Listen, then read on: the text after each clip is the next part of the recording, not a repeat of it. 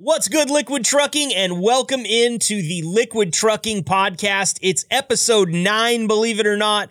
We're off and running on this thing, and it feels very real. And I got to thank all of you that have come on this podcast so far and helped out with that. Last week on the Driver Hotline episode, we had such an awesome time talking to Mike and Matt and Drew and Tony that we wanted to bring that format back. And this week on the show, we're talking about something that everybody deals with, not just professional drivers, four-wheelers alike, people going to and from work, hauling kids to and from school, and that is inclement weather. We're in the dead of winter right now. It's been a little bit of a milder winter across the lower 48 than what we may have expected. But in my experience, that just means that the real stuff is coming. It just hasn't gotten here yet. And today, we're going to talk to some drivers and very experienced staff members about exactly how to navigate these crazy mountain passes, stories that they might have of when things got a little bit too hairy for them, close calls, and also a couple of stories about some people who jumped in and helped out in ways that can only happen to a Liquid driver because of that prime customer service that we offer. So, without further ado, because I used up a ton of my extra time here just having these conversations today, I want to get to it. Here is my conversation with Liquid driver Drew Hearn and front office staff member Beau, Hanke, driver training and development leader from the Plattsmouth terminal. Let's get to it. Welcome to the gold standard of podcasts for the gold standard of drivers. This is the Liquid Trucking Podcast with your host, Marcus Bridges. Next up here on the Liquid Trucking Podcast, I've got driver Drew Hearn joining me again this week. Drew, thanks for stopping by 2 weeks in a row, man. Yeah, no problem. Got nothing better to do. I like to hear that. Also joining me from vacation time is driver training and development leader Beau Hanke. Beau, really appreciate you being here, man. Not a problem. My pleasure. Well, I mean, is it though? You got the feet kicked up at home, so I know there might be something better for you to be doing here. I mean, yeah, maybe, but I'm all right with this. Okay, cool. Look, guys, we're going to talk about some winter driving today, and one of the reasons that I brought you on, Beau, is because I know you've got some pretty extensive experience when it comes to hairy driving conditions. Can you talk me through a little bit what you were into before you got your current position with Liquid? Yeah, definitely. I started kind of in Alaska, running the passes and things like that in a truck. And I was working on the slope, which is called the oil fields, if you're not familiar, in Alaska. I did a little bit of driving up there. I was driving snow tracks and all kinds of different crazy things, 8-wheel drive Tundra machines and all kinds of different stuff up there. And then the oil market was falling through and decided I needed to do something different and come back down to the lower 48, which I did. I got into reefer, did that for, I want to say, just about a year. Reefer was not my jam. Then I got into reefer. I went and flatbedded. First, I intended on flatbedding, and then they wanted me for their heavy haul division, which was strictly Oregon, California, and Washington driving, running I-5 and mining roads and logging roads, all kinds of different crap. So then I didn't like the heavy haul, so then they put me OTR on their flatbed. I was working for POTC at that time. And then I worked for Liquid actually my brother found them. Sorry. My brother found Liquid. Started working for them. I probably worked there 8 months. And I don't know, another job came up, something that I always wanted to do. It was called piggybacking. I don't know if you guys are familiar with piggybacking. I'm not. But that's where you haul brand new trucks from the dealer to dealer, basically. Oh, okay. Gotcha. I used to fly in and out of Von Ormy, Texas, down by San Antonio, and Mount Holly, North Carolina. So I was flying 2 to 3 times a week. I was breaking down trucks and delivering them, and I had a travel agent. It was pretty crazy. But I never saw the house. And I wanted to start a family.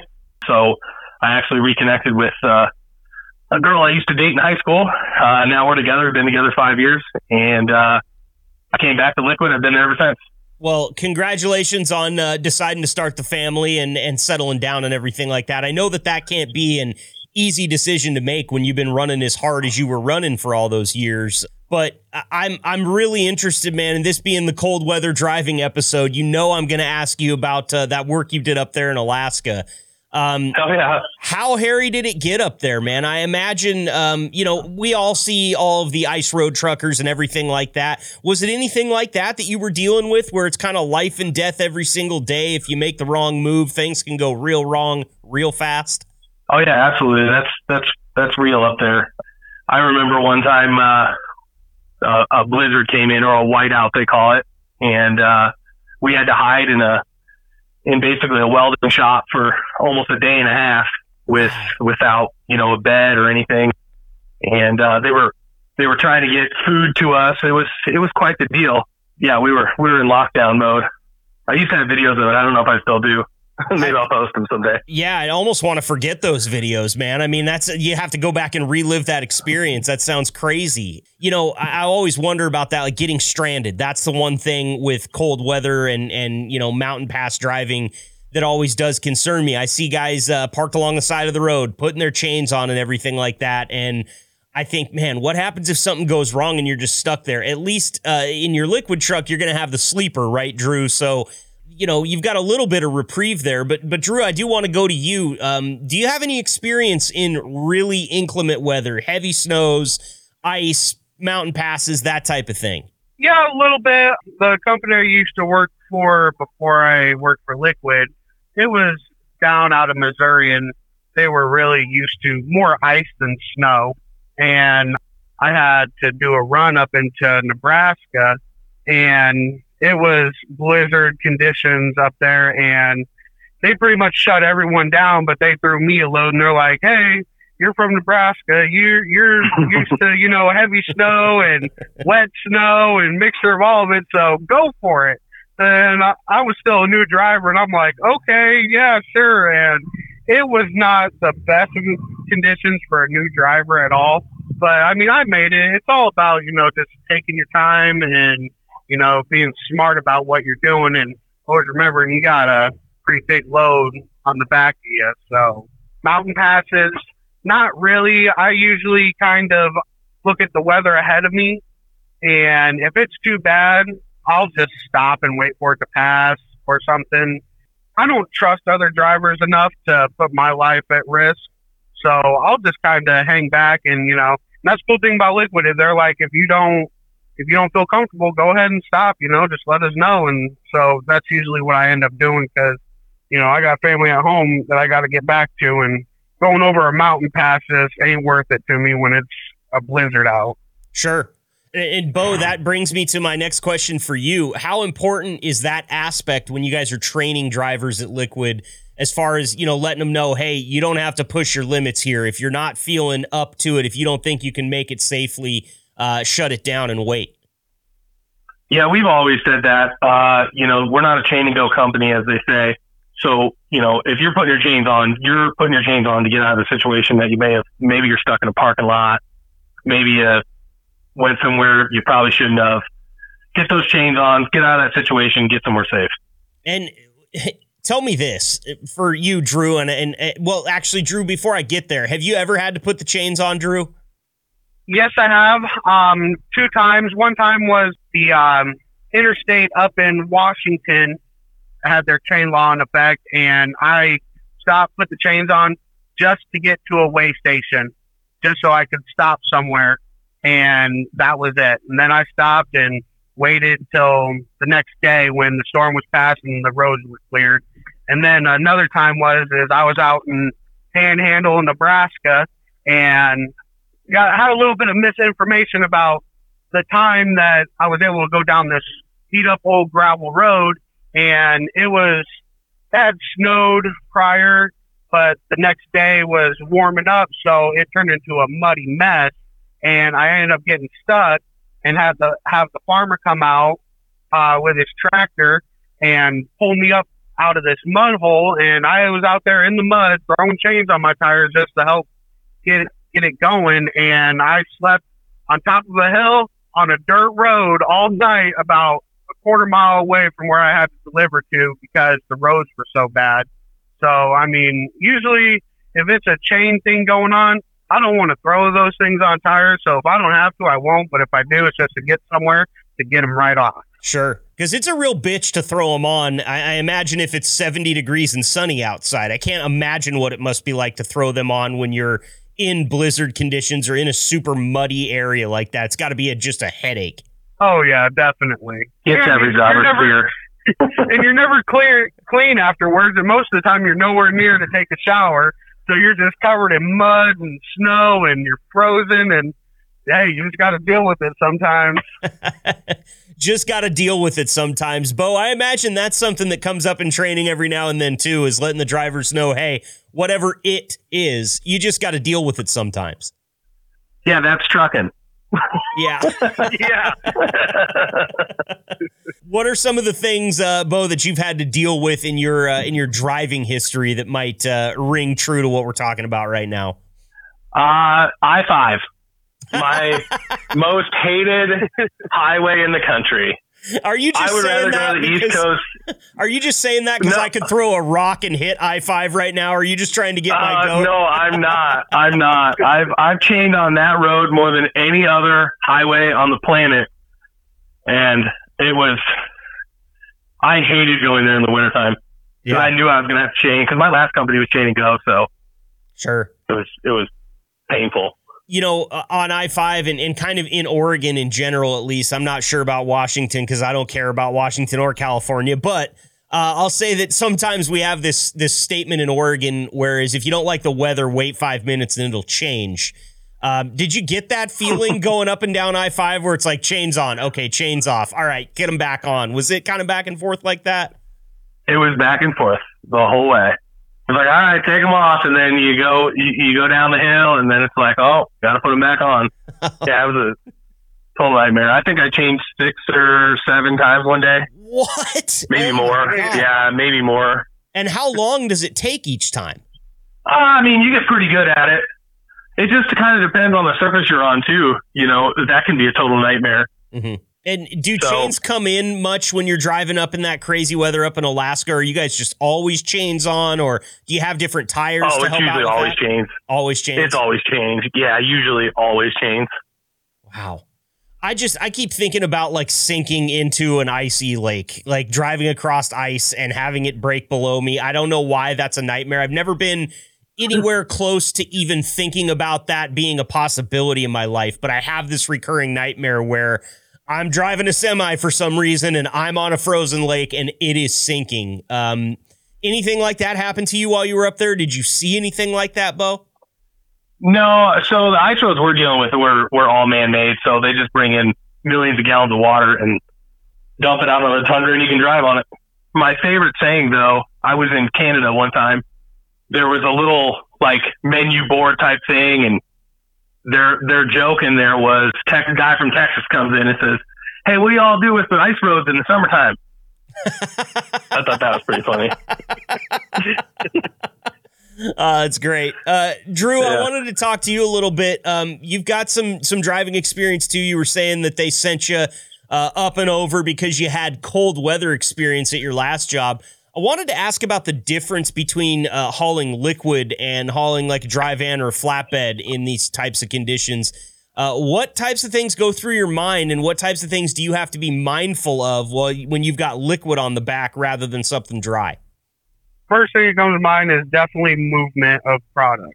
It plays a big part in it because, you know, you could potentially be stopping on some ice or some black ice, and even though you're slowing down, you could be completely stopped. And once that load shifts forward and hits the bulkhead of the trailer, you can still slide forward from it because it is a lot of product moving. That really plays a big part in it for me. I try to make sure I can kind of judge when traffic is starting to slow down, or if I'm in a city or a town and, you know, it's been a green light for a little bit, I kind of anticipate that a red light's coming. So I'll slow down, you know, so that way I'm not forcing the product to, you know, the truck coming to a stop, but the product's still rapidly moving, try to sync it up so it's really just a smooth stop, because, I don't want to come to a stop and then have all the product hit the bulkhead and push me out into the middle of the intersection where there's tons of ice and traffic. That just is a big cause for problems that you just don't want to deal with. Sure. And I mean, I have to imagine that if that liquid comes forward with any speed whatsoever and hits the bulkhead, that's probably got enough power to push you quite a ways, especially on some ice. Oh yeah, it can, definitely. I mean, just on dry pavement, we haul some heavy products, and I tell a lot of people it's like getting hit with a brick house sometimes. I mean, it'll shake you, and if some of them, if you're not in your seatbelt, it'll throw you right out of the seat. It will. So, it's just something to be mindful of, especially during winter, because it can happen pretty quick. I mean, I'm not recommending this to anybody, but that sounds better than the best cup of coffee if you're sleepy, is to have that thing slam into you like that, wake you up a little bit. Oh, yeah, you'll wake up, definitely. You always get beat up on the days you don't want to get beat up.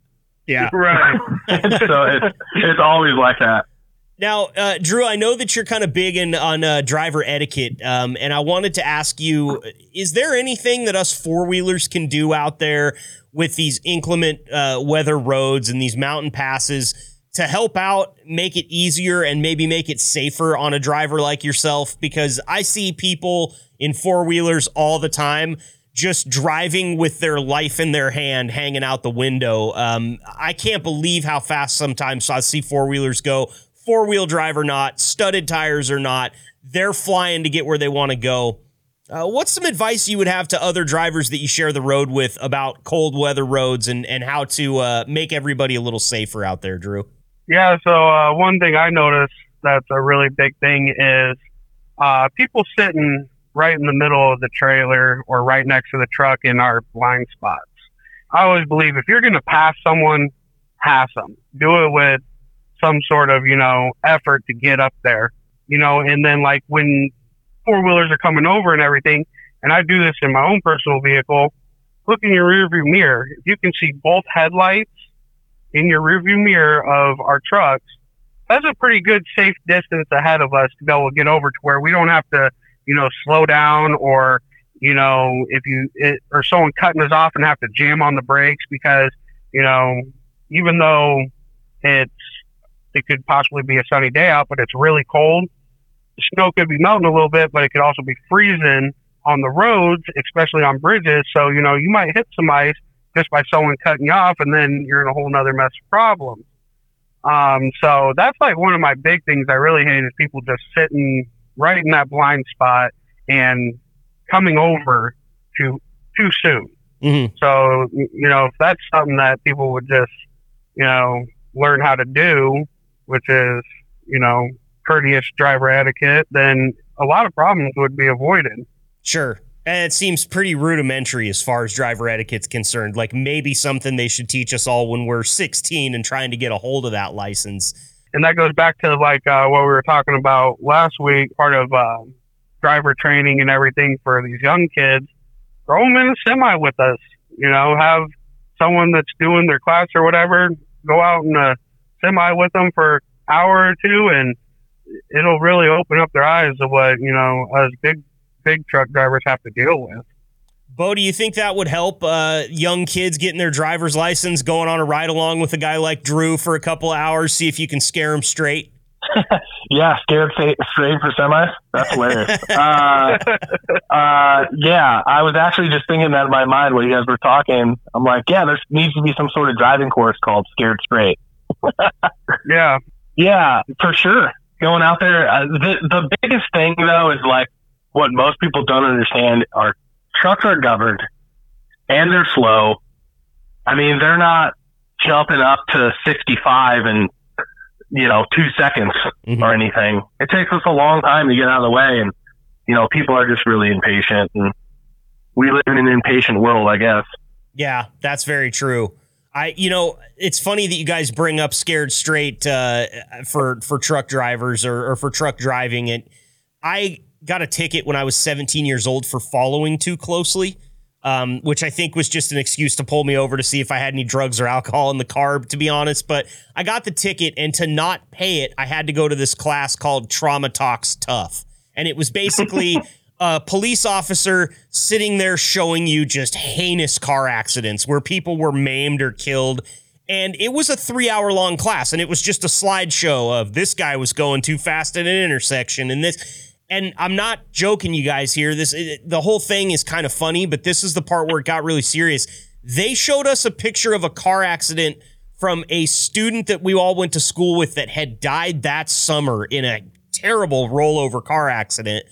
And they showed us pictures of it, like right there, just like, here's your friend, and so that type of stuff. I mean, listen, I don't know if I kept anything with me from that class other than seeing that accident and knowing that somebody I knew had passed away there. And it really did jar me into, okay, you got to be careful on the soft shoulders around these rural areas. You have to be, mindful of wildlife, things like that. So I think in my experience, there is a little bit to that. I also think that maybe sitting in the shotgun seat of a big rig while an experienced truck driver drives around might give these younger students the idea of maybe like common courtesy for your other driver, because it's something I feel like truck drivers have in spades, but four-wheelers really don't. What do you guys think? Yeah, definitely. For sure. Great. Yeah, I mean, sometimes you need that realization of, real life occurrences to hit home. And Beau, what do you think about maybe taking up a little bit of a driver's ed teacher career in your off time, man? You got any time for that? Teaching these high school kids what the hell to do out there? No, unfortunately, no. I'm pretty sewed up. Man, because I thought we had a pilot program going right here. I thought it was going to be Beau and Drew, and you guys were going to teach them, man. Finally. Right. Well, what else can you offer me, Beau, in the way of advice with your experience and some of the crazy stuff you've been involved in up in Alaska and the headaches that you've had on I-5?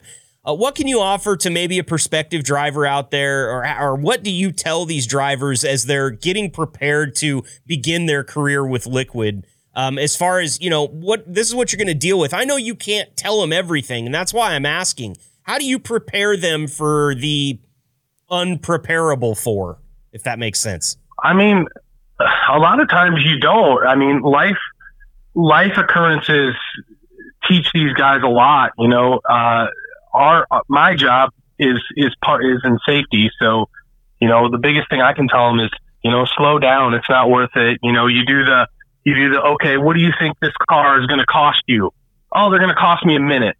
Okay. Well, if a car costs you a minute, what is that a year? How much did you really lose? Mm-hmm. Slow down. Take your time. Pay attention. Read the signs. That's a big one too. I mean, that could happen in construction. Where are your outs at? You're in a construction zone. You got no outs. It's the roads are bad. Where's your out? It's in front of you. Keep a huge distance. I mean, you're in a construction zone anyway. What's it matter? Right. Y'all going to leave there at the same speed you went in. Mm-hmm. That's interesting. Drew, do you find that you've learned a lot of what you know as far as truck driving is concerned just through experience? Oh, yeah, definitely. I mean, when I first got on, I was, scared pretty much shitless, shaking in my boots. And especially, the first time I went through a mountain pass was with Liquid, and that was out in Colorado, and I was nervous as could be, but it's like Beau said, take your time, slow down, everything will be all right. And also keeping in mind where your out is, like he was saying, you got to know if something does happen, where are you gonna be able to get out of that situation? So it's like with anything else, you're gonna make mistakes, but that's where you learn from, is from making mistakes. Just try not to make them too big of mistakes, So I've gained a lot of experience, knowledge of how to do stuff just from experience driving. And there's a lot of stuff I didn't know. And I was like, man, I wish it's almost like you want a co-pilot with you at all times that has way more experience to tell you how to do stuff, because when you get put in a situation where you don't know what to do, you freak out. But I mean, in the end, as long as you have some common sense, anyone can figure it out. Sure. Well, if you can't have a co-pilot with you all the time, you just have to develop a second personality that you can either listen to or tell to shut the hell up, when times are good or bad. But, you said be okay with making a mistake. Just don't make it too big. Drew, you set me up too well for this one. And I'm going to ask you too, Beau, so be thinking. But what's the biggest mistake that you've ever made out there, Drew? And how did you learn from it and teach yourself a lesson for next time? Well, I made, I already talked about it, when I was out in the Panhandle of Nebraska in the winter, and I got stuck on that dirt road, and it was a pretty, it wasn't a horrible situation, but it was a bad enough situation where I was like, man, what am I going to do? Because I was really close to a ditch. I was almost jackknifed into it. I'm sinking in mud, can't get anywhere. And I really didn't just know what to do at all. But, luckily the guy had a tractor. He was able to come down and help me and everything. So what I got from that really is now pretty much every customer I go to, I give them a call. Hey, here's a heads up. I'm coming. Is there anything I got to worry about? How do I get into your facility? Is there, road construction? Is there low bridges, weight restricted bridges, everything? I go over it all with them, just to try to help me get a game plan on how I'm going to get in there and be able to get in there safe and get out of there. So, that was probably like the worst thing I've done. I was pretty nervous about that when I had to call my dispatcher and tell him. I was like, man, please don't say, well, pack your bags. That's it. You put it in, you got her stuck, and but it all worked out pretty good. Good. And now, Beau, this is going to be a two-parter for you. Biggest mistake you've made and what you learned from it, but then now that you're in the front office, you hear about a lot of the mistakes out there, and we can keep it anonymous, but you got to tell me about one that you were involved in and also one that you heard about. All right. So I'm going to show my cards here. So one spring day, I was headed out to a farmer that I'd been to probably 10, 15 times. Well, I decided that, it was a Saturday. I was loaded. I'm going to deliver, and I'm in a hurry, because I can leave super early. I know I can deliver there early. I know I can get back early. That's all part of this plan here.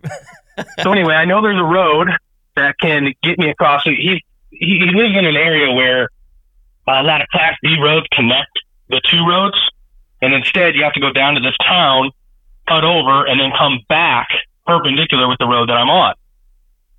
Well, I know there's a road that gets me across to the other side, but I don't know which road that is. Well, I'm coming down the gravel road, and I see there's a house on the hill. I'm like, oh, that's got to be it. There's a house on it. So I take my corner. Well, I missed a sign. Wasn't paying attention. And that sign said no through traffic, Class B. Uh-oh. So I get up to the top of the hill. I'm cruising, go past the house, and I just crest the hill, and I see a huge impassable snowbank. Oh no. And I got buried in there. Well, that's not the worst of it. So I get buried in there, and I'm thinking, what am I going to do? How am I going to get out of this? There's no way I'm digging myself out. Well, it's warming up, so it's a spring day. I probably hit the snowbank. It was 32 degrees. By the time 10 o'clock rolled around, it's probably 55 degrees. So the road's falling apart on me. Oh no. Yeah, it was not good. By the time it was kind of funny. I called the tow truck guy. He's like, well, I'm gonna eat breakfast here, and then I'll be out there. I'm like, no, man, you don't understand. The road's falling apart. It's getting slimy. I got to get out of here. Well, he brings about half the town and two wreckers. They have to tie onto me, tie onto the trailer, and then another wrecker ties onto the other wrecker, and they pull us all out. Wow. It was a total nightmare. Yeah. You gotta love rural communities for that, right? Because everybody will drop their toast and come help.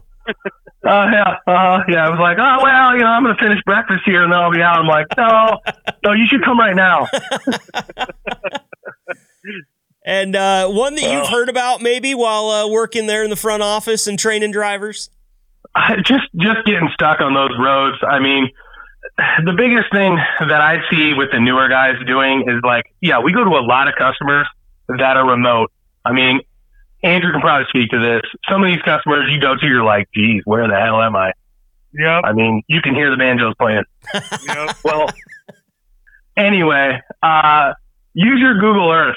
That's like a huge key to this whole thing.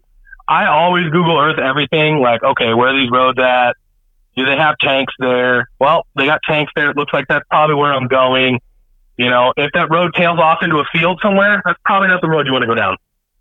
Those are usually the ones that cost us the most because they're so far out in the middle of nowhere. Mm-hmm. How many wreckers are out there? Not very many. If there are out there, they're eating breakfast right now. They're not ready to come get you. You're dang right. And they're going to charge you for it. Yep. Yeah, that Saturday breakfast rate's not a cheap rate when it comes to a wrecker out here. I mean, I've seen $1,000 tow bills for 3 feet. Oh, wow. All good reason to take this all under advisement and just try not to get yourself in this situation. Exactly. Yeah, I mean, just crazy. I mean, we've had drivers, I remember, he doesn't work here anymore, but anyway, we'll keep it anonymous. There was a semi truck currently stuck in a parking lot with the wrecker trying to get him out, and he decided to drive in there. What do you think happened? He got stuck. He was now too? also stuck. Yep. That guy got a twofer. Because you got to pay to get that wrecker unstuck too, I assume. They're not charging you for that. No. They charge you for everything. I've seen walkie-talkies get charged and all kinds of weird, crazy things. Wow. So just know before you go, I think is the best way to put it, right? Use that Google Earth, put that to work for you. Make sure that you're not headed up to an impassable road with a snowbank, or you're going to get jackknifed up there like Drew did and start slipping off. That just sounds like... I mean, I love having these conversations with you guys, but thanks for the recurring nightmares that I'm now going to have about things I didn't already have them about, because right. Glad to be of service to you. Yeah.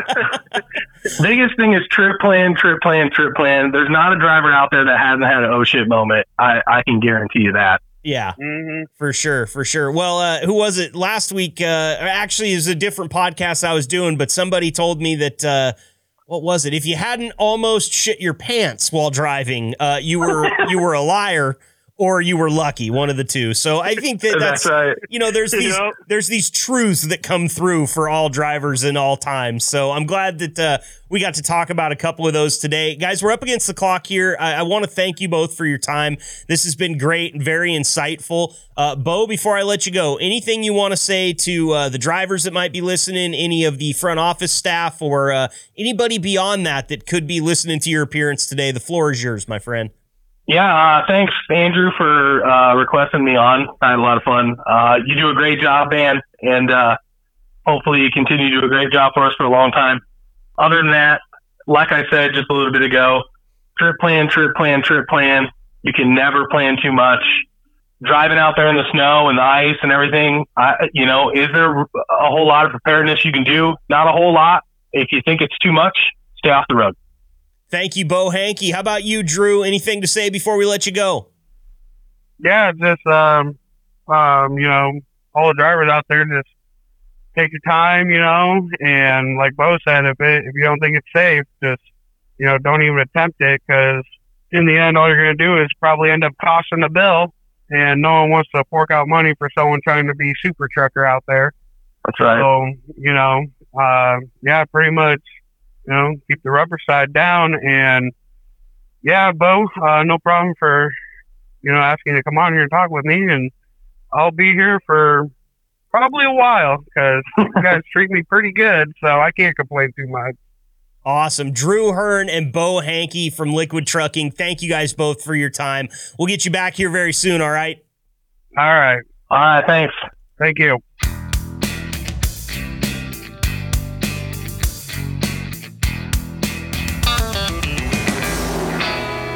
Great stuff there from Drew Hearn and Beau Hanke. Love those guys. They got a great relationship behind the scenes and a little peek behind the curtain there for you. As I don't know if you heard it, but Beau was calling Drew Andrew. And that's somebody, you know, I was introduced to Drew by Drew, and he called himself Drew, which means that probably got to have a pretty good relationship with the guy to call him Andrew. And I love it when drivers and office staff members alike come on the podcast and share those relationships a little bit with us. That was an awesome conversation. A lot of good insight from Drew and Beau there. And I've got another one right now for you. My conversation here with Brian Polar Bear Elmquist and Tony Brown, both Liquid Trucking drivers.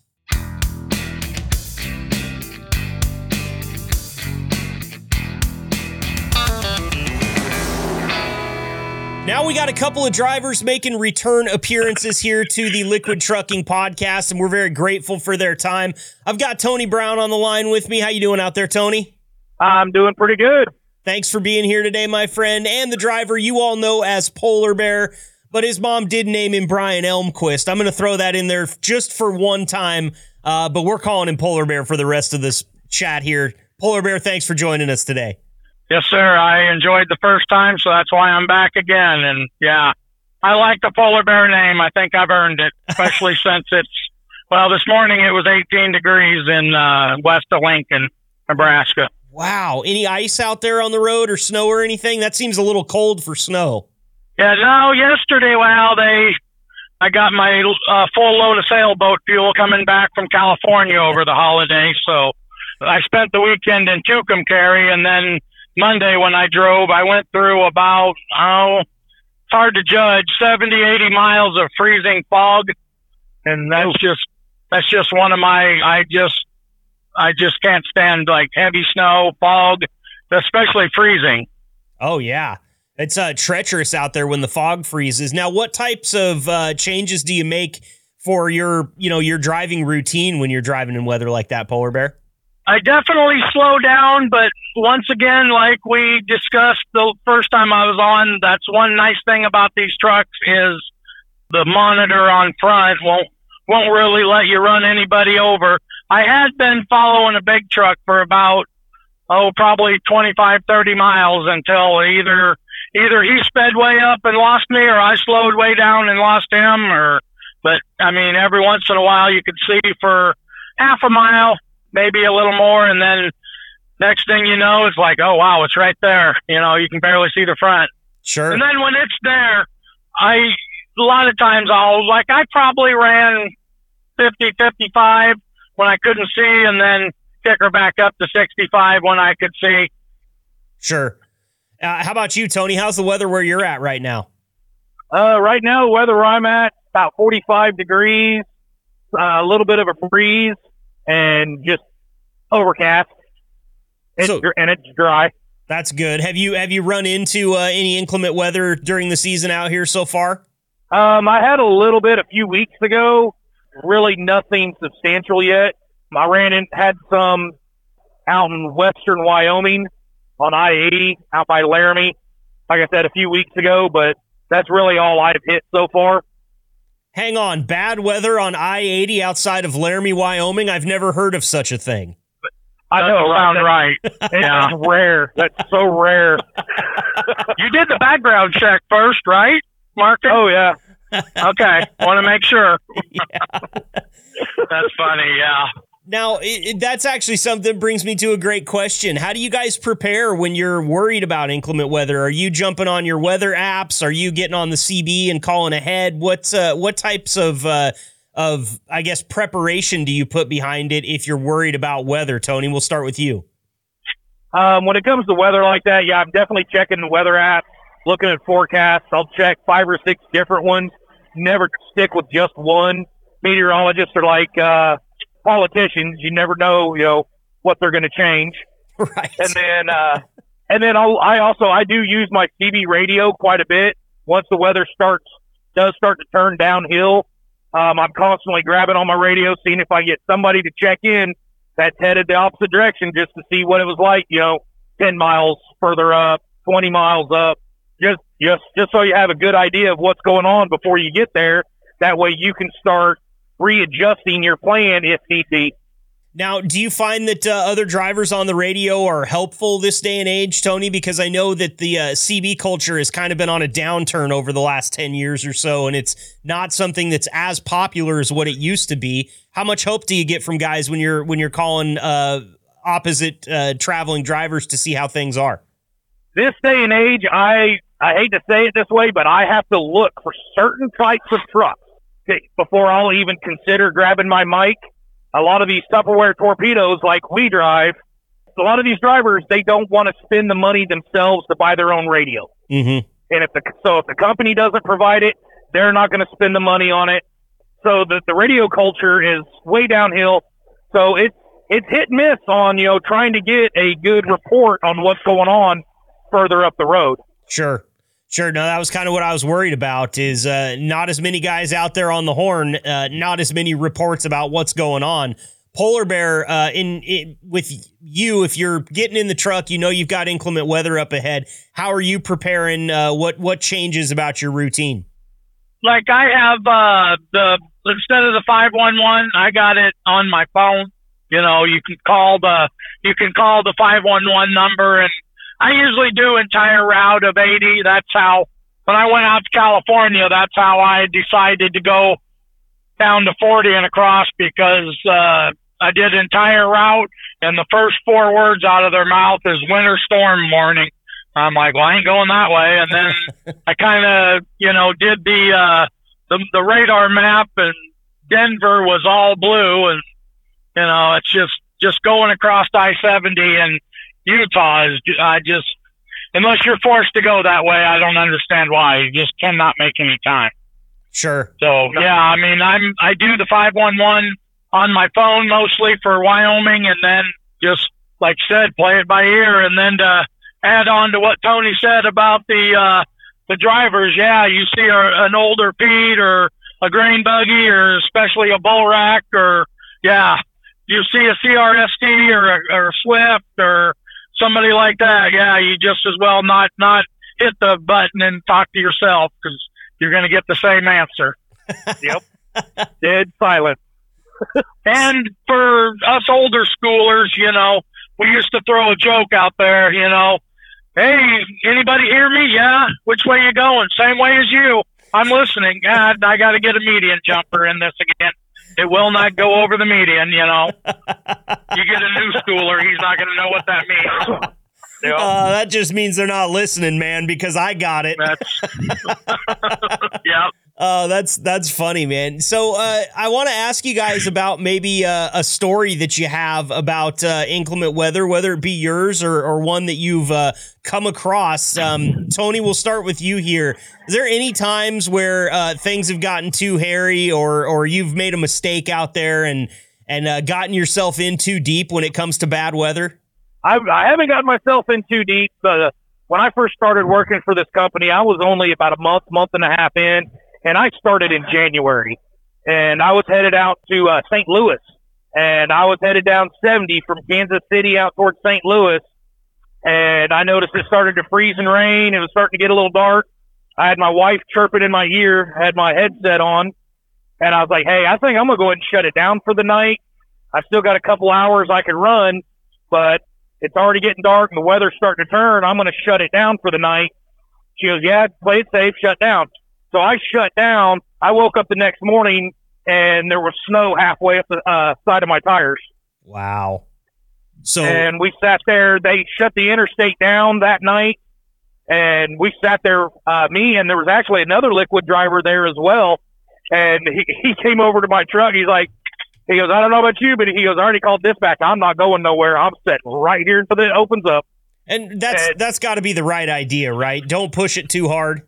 Exactly. That's what I love about liquid trucking is they give us that option to where if we don't feel comfortable, don't risk it.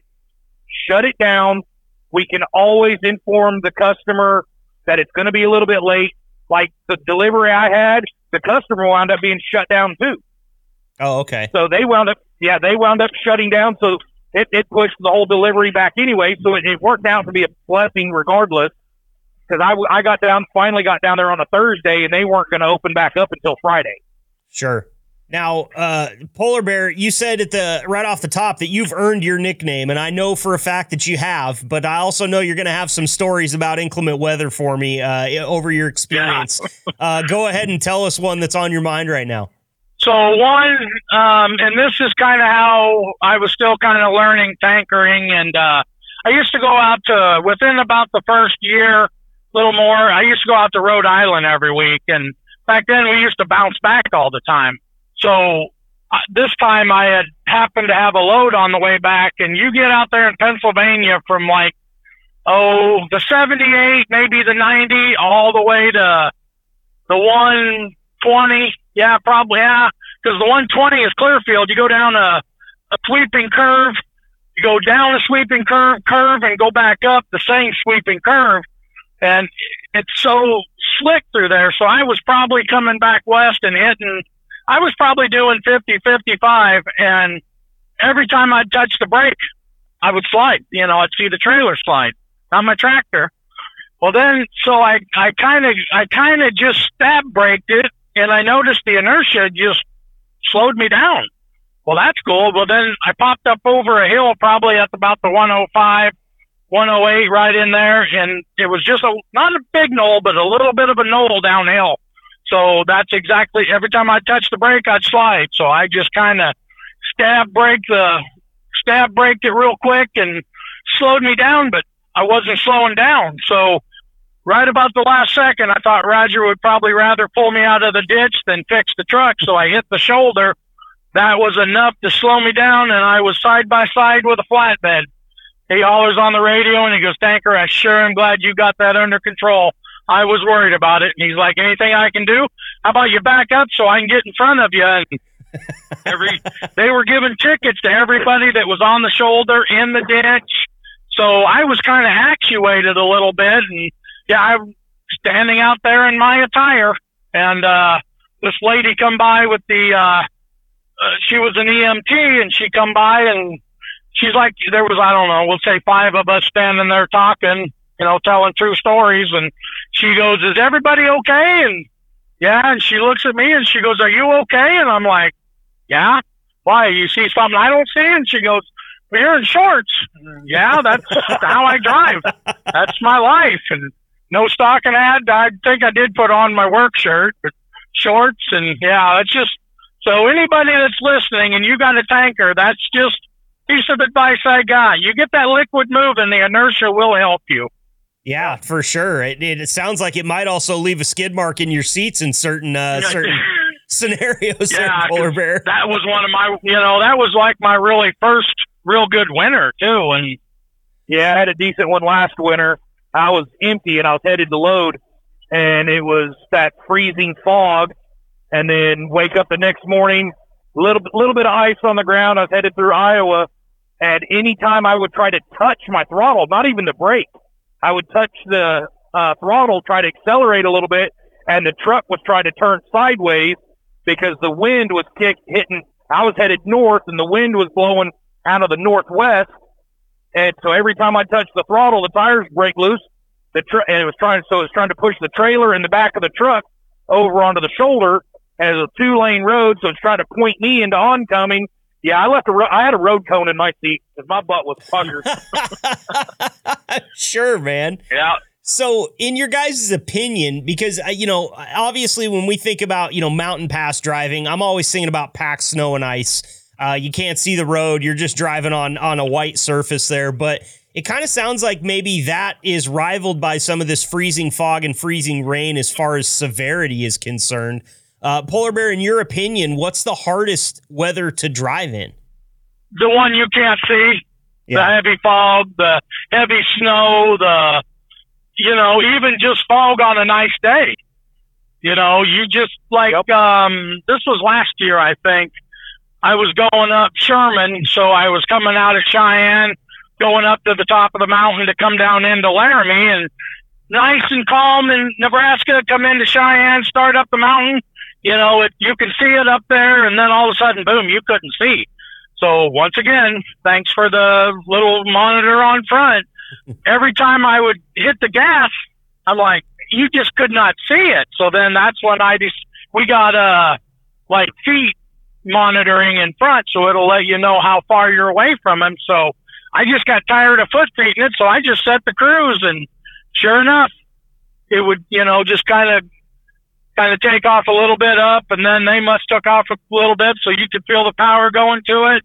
And I kind of kept an eye on that, the speed of the one ahead of me and how far they were ahead, and that's what got me up and over the mountain. And you got up and over and started down towards Laramie, and about halfway down there, and it was so icy too. That's the first time that I had literally babied the truck all the way down, because I'm one to use the Jake brake and not the brakes. But we were probably doing 12 to 15 mile an hour all the way down, and then you get down towards the bottom, it does an S-curve, and then you're all pretty much on the flat coming into Laramie, and about 3/4 of the way down the mountain, it just as it coming up the mountain, it just went away going there, and then nice and dry, and life was good, But I was worried about overheating my brakes going down, because I don't use my brakes that much. So that was a new thing there too. That's always something I get worried about. I drive on, and you'll hear me talk about it on this podcast, I drive on Cabbage Hill over here on Interstate 84 in Oregon pretty frequently. And one thing that I always notice on either side of that pass, whether I'm going or coming, is start to smell brakes, especially headed down into Pendleton. And it always worries me for the drivers. I mean, I know there's runaway ramps coming down that backside there, but man, I start to smell brakes, and I get really worried for people. Tony, would you agree with Polar Bear in that the toughest conditions that you face are when visibility is really bad? Oh, absolutely, 100%. That, and then compounded with black ice or even pack ice, it can send you through a mind warp. Mm-hmm. You ever watch Star Wars and you see when they're going into warp speed and see the stars and everything, as blowing by it. Well, that's what that snow is like as well. And at night, it's even worse. So it can blind and just create a whiteout effect, even if it's just light snow. Right. It can create a whiteout effect with your headlights at night. But yeah, fog is probably, and fog will actually, so there was a study done a while back with people, they just used simulators to do it. And they had people setting, the steering wheel and pedals, and they were driving a vehicle on a clear day, and they averaged what people's speed was going down this. Well, and then they changed the computer system to where it was foggy. And when they transferred all the data, people were driving an average of 10 to 15 miles an hour faster in the fog because they didn't have a speedometer. You couldn't see how fast you were going. Wow. That's how they did this study. They didn't want. Yeah, that's interesting. Yeah, and they didn't want people to see how fast they were going. So they just had to judge how fast you're going. And people on average in the fog were doing anywhere from 5 to 15 miles an hour faster than people when it was clear, bright, shiny skies. That's crazy. I can't imagine. And that's just upping the likelihood that you're going to run into something at full speed there because you can't see anything. And, it's interesting to me. You brought up kind of the snow blind effect where you're in the dark. If you've got snow coming down, especially big flakes, you turn on your lights, those snowflakes almost glow. And I have at one time in my life as a four-wheeler been snow blinded while I was on a highway. I was actually up on Tollgate Pass on Oregon Highway 204. And I lost it. I couldn't see the reflectors. I couldn't see the lanes. I could not see anything but snow. And so I pulled to what I thought was the shoulder to make a kind of a slow, controlled stop. Just going to let the snow die down a little bit so that I can see. And I'm not kidding you guys. I was across both lanes. I was sideways in the highway when I finally could see around and could orient myself. I had no idea where I was, and how long I was parked right across the middle of both lanes is beyond me. But terrifying stuff out there. Have you guys, I'm assuming you guys have been snow blinded like that before.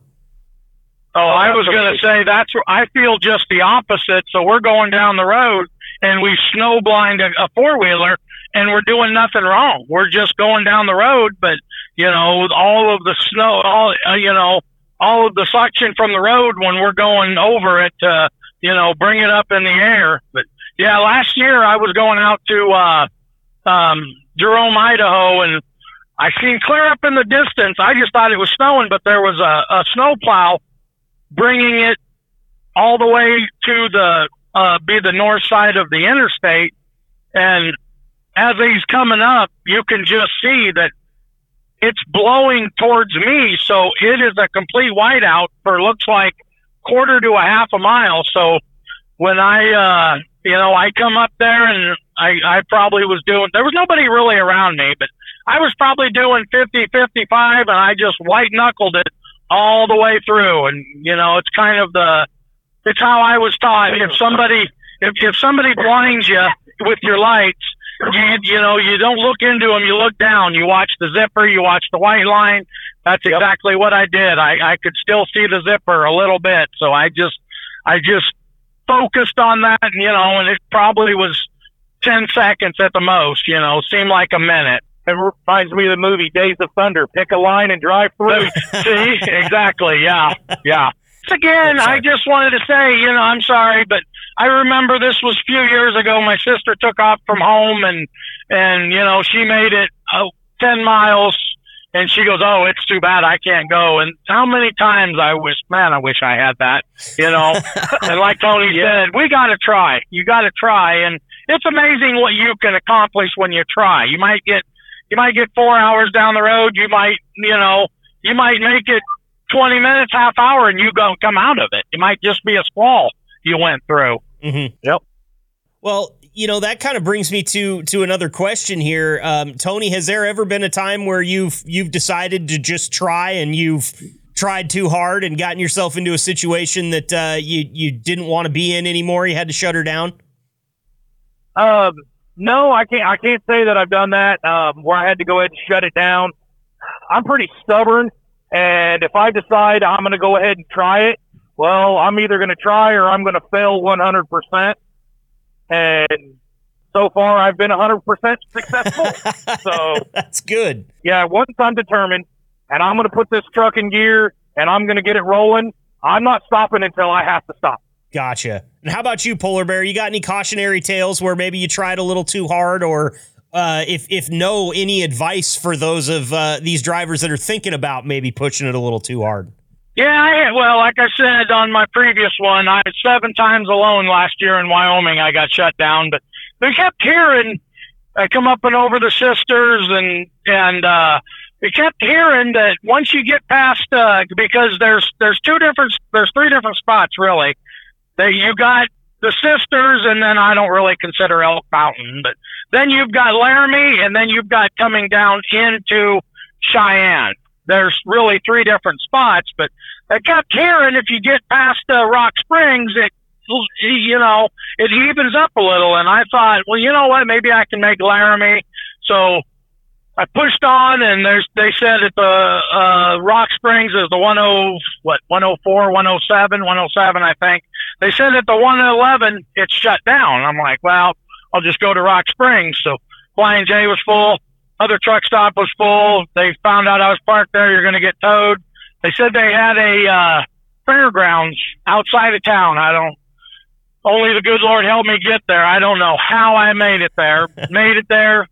And there had to have been 500 trucks out there. I'm like, I'm not getting stuck here. So I went back and wrapped around the J again. I ended up going all the way back to Green River, which is, 40 miles? Because that's the 85. So 25 miles. And I was parked right where you swing around, go around all the parked trucks, and then the fuel islands there. I was parked right where they dumped the fuel, and no more than got parked, and the lady come out, and she goes, "Is this your truck?" And I just blew it. I just said, "Where in the bad word am I supposed to go? I can't go anywhere. I've been driving around for the last 2 hours." And she goes, "No, calm down. Calm down." She goes, "We're all going to park you right up here." And I bet we got 40 trucks in that where everybody was sideways. They parked us, backed in, and there was at least 30 trucks there. I could not believe it. And I apologized to her later. I said, I'm sorry. I said, it's just this has my nerves. Wyoming has my nerves. And, it was no big deal to her. And then that's one of the days I stayed 4 days there. Wow. They just never would. That wind out of the north just would not stop. Sure. And, it makes sense to me that the woman that you dealt with, has probably dealt with a few drivers that are on edge, if that's what she's out there doing, because, anytime the roads are shut down, I imagine you're going to have a few drivers that are a little testy about it, trying to get where they want to go. And that actually, I'm going to turn the corner on this interview just a little bit here while we still got a little bit of time left, because Tony, you had brought up something before while we were talking, kind of setting this up, and you mentioned it in a driver survey that you took about being on this podcast, that you'd kind of like to talk a little bit about customer satisfaction. And I want to kind of tie these two things in together here, Tony. How hard is it to keep the customer happy when you're dealing with the roads that you're dealing with, and knowing that at any given point, the road might shut down and you might not get there on time? How do you navigate those waters? The thing is, I love movies. I love movie references. So for me, it goes back to like Madagascar and the penguin. Just smile and wave. So I keep a smile on my face. I wave at the customer. I talk friendly to them. In the business, we deal with some nasty customers. I mean, it happens. But a lot of times, I've been into some customers that have had some bad attitudes, but I just kept killing them with the kindness. And by the time I left, they're apologizing to me for their attitude, asking me how I'm able to, how I stayed so cool, stayed so polite. And I tell them, sir or ma'am, it's my job. My job is to make sure you're happy. I know you weren't happy when I got here, but if you're not happy and I start getting an attitude with you, that's just going to make it worse. Mm-hmm. And so coming back to the weather portion of it, and most of them understand. They know we deal with this bad weather, and they know if we got to slow down to get the product to them, most of our customers might be a little late than not receive it at all. Sure. That makes sense. And so it's just how you talk to people, talk to your customers. And so most of the time, hey, you were supposed to have been here at this time. Well, there's a reason I called to let you know I was going to be late because of the weather. Everything was good, and they get it. Sure. Because a lot of them, they don't understand. They don't understand what we deal with out on the road. They drive their four-wheelers to and from work. They don't know what it's like out on the interstate and the back highways for us. But you start explaining, hey, the weather was too inclement for me to safely get here. And you throw out that word safely, and that usually changes the demeanor a lot. Sure.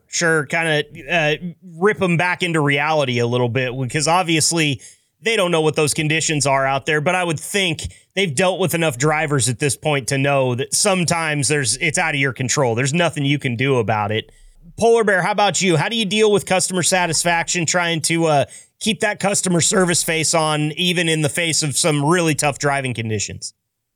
Not exactly, and I'm going to talk off of what Tony just said, but I go just the opposite. Hey, I'm over here in Missouri, and I'm coming down to Illinois or over to Illinois. It's really snowing here. What's your weather like there? Oh, it's clear. It's cold, but it's clear. Okay, well, I'm just letting you know that. And I think a lot, I've had it before to where I leave it up to them, 100% up to them. Hey, I can try to make it, or we'll do it tomorrow. And then I've had it once. I went to a farm delivery, and he actually told me, he's like, man, if you can make it here, I've got a tractor to pull you out if you get stuck. If you get on my road, I will keep in contact with you. So, I'll go the extra distance to try to get there that night to get her kicked off, because overnight is when Mother Nature usually is the beast comes out of her. The wind picks up, and the snow starts blowing. And back in the day, we used to do a lot of farm drops. And I remember once, one of our customers had called. It was kind of right around I-70 somewhere. They said, no, don't come. Well, I was given the load. I didn't know. So on the way, I call him. It was a Friday night, I remember, and he's like, "You're kidding me." And I said, "No, what do you mean?" He goes, "I'm on my way out. I canceled that load." Wow. I said, "I'm like an hour out." "Well, I'll cancel my plans. I'm sorry. I knew nothing about it." So luckily he had a nurse trailer, which is just a tank on like a 6 or 10 wheeler. Luckily he had that loaded with fertilizer, because that's the only way I got out. It was so icy. Just his area, just his park, his driveway. The roads were good, but just him. And there's another case right there where the customer canceled it. I took it, and the customer, he was upset, but no foul words was said. He just said, "Okay, I'll cancel my plans." He ended up going back out. He told me, he's like, "Nah," he goes, "I'm going to go back out." My answer was, you're going to go out drinking and kicking up your heels. Are you sure that's what you should do on this night? But that was my inside voice. He was nice enough to let me unload. I'm not going to give him my piece of advice. Sure. Does he need to be out there? Probably not. But maybe he had a DD. I don't know. So, right. Yeah, well, you never know. I thanked him profusely for helping.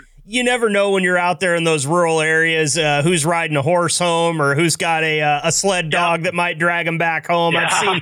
I've seen cowboys get home in any manner of ways in my experience. So hopefully he made it back safe. But guys, we're up against the clock here. So before I let you go, I want to give you one more chance. Tony Brown, I'll start with you. Thank you so much, first of all, for being here again this week.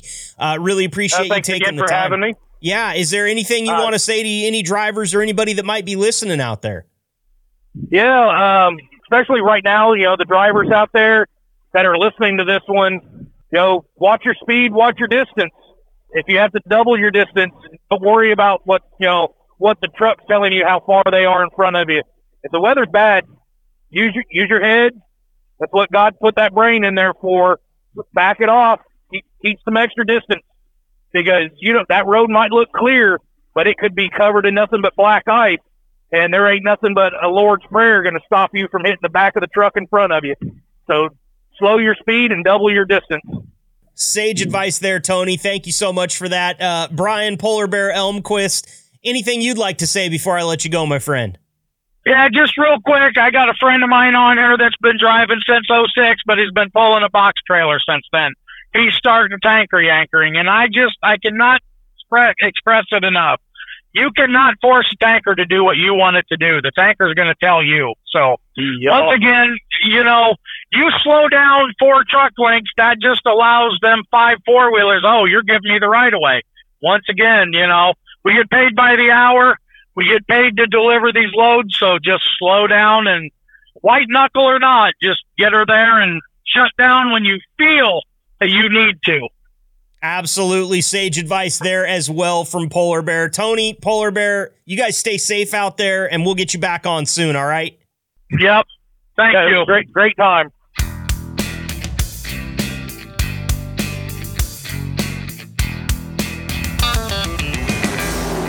Well, there you have it, Liquid Trucking. We did it again. Another podcast episode in the books. That'll do it for episode 9 here on the program. I want to thank everybody who tuned in today for checking out the podcast, clicking that download button. Make sure to click the subscribe button on whatever platform you're listening on, because that will guarantee that every time we drop a new episode, you'll know about it. Now, the exciting part about this particular episode is it is a 2-parter, and I didn't want to tell you that before, because I wasn't sure if we were going to be able to fit everything into this episode, but indeed we are not. I've got 2 more interviews to share with you next week on episode 10.